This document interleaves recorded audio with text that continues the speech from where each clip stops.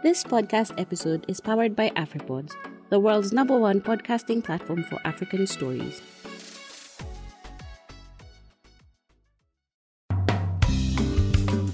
Hello, welcome to this week's edition of the Africa Climate Conversations podcast. I'm your host, Sophie Mbugua. Now, the African Dryland series has ended. So, from next week on Tuesday, we will start a new series highlighting environmental solutions in Africa. First, we will go to the border of Uganda and Democratic Republic of Congo, along Lake Edward, one of the smallest African Great Lakes shared by these two countries. We will find out how a new fish landing site equipped with water and sanitary facilities is changing fishes' lives, both economically, socially, and health-wise.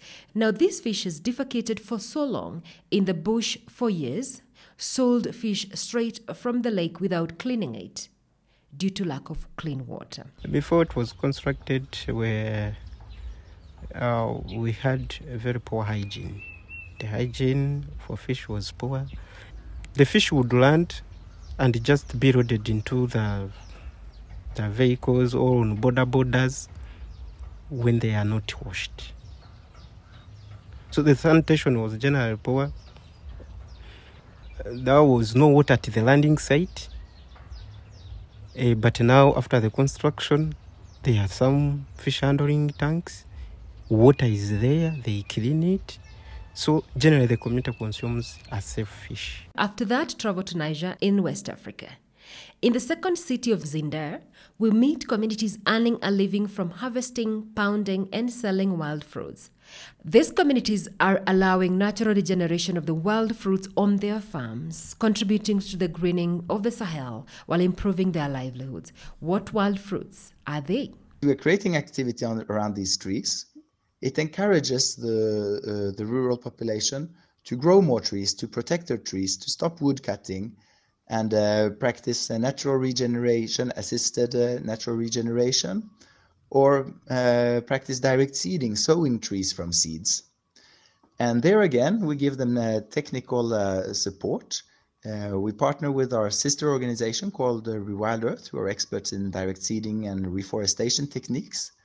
And so we transmit that knowledge to these communities so that they learn how to regrow the trees, reforest their areas, and have more food-producing native trees in the future. After that, we will return to Nairobi and Cape Town in South Africa, looking into greening cities as the population grow and skyscrapers take up every available space. Why are these green spaces essential? How are they improving lives among youths in these cities?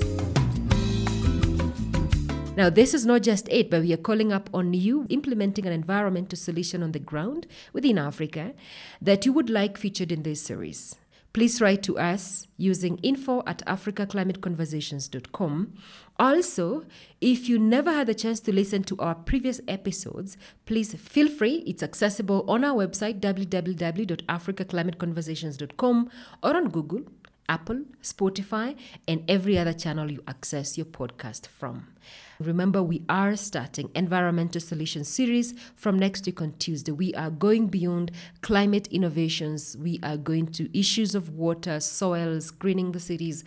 So we are looking beyond a climate-specific solution. It has to be an environmental solution. It could be an issue of land. It could be an issue of water. It could be an issue of soil. It could be an issue of the oceans, food, but geared towards environmental protection. So please tell us more about your innovation, environmental solution innovation, through info@africaclimateconversations.com. But until next week on Tuesday, kwaheri. My name is Sophie Mbugua. Inaendeshwa na AfriPods.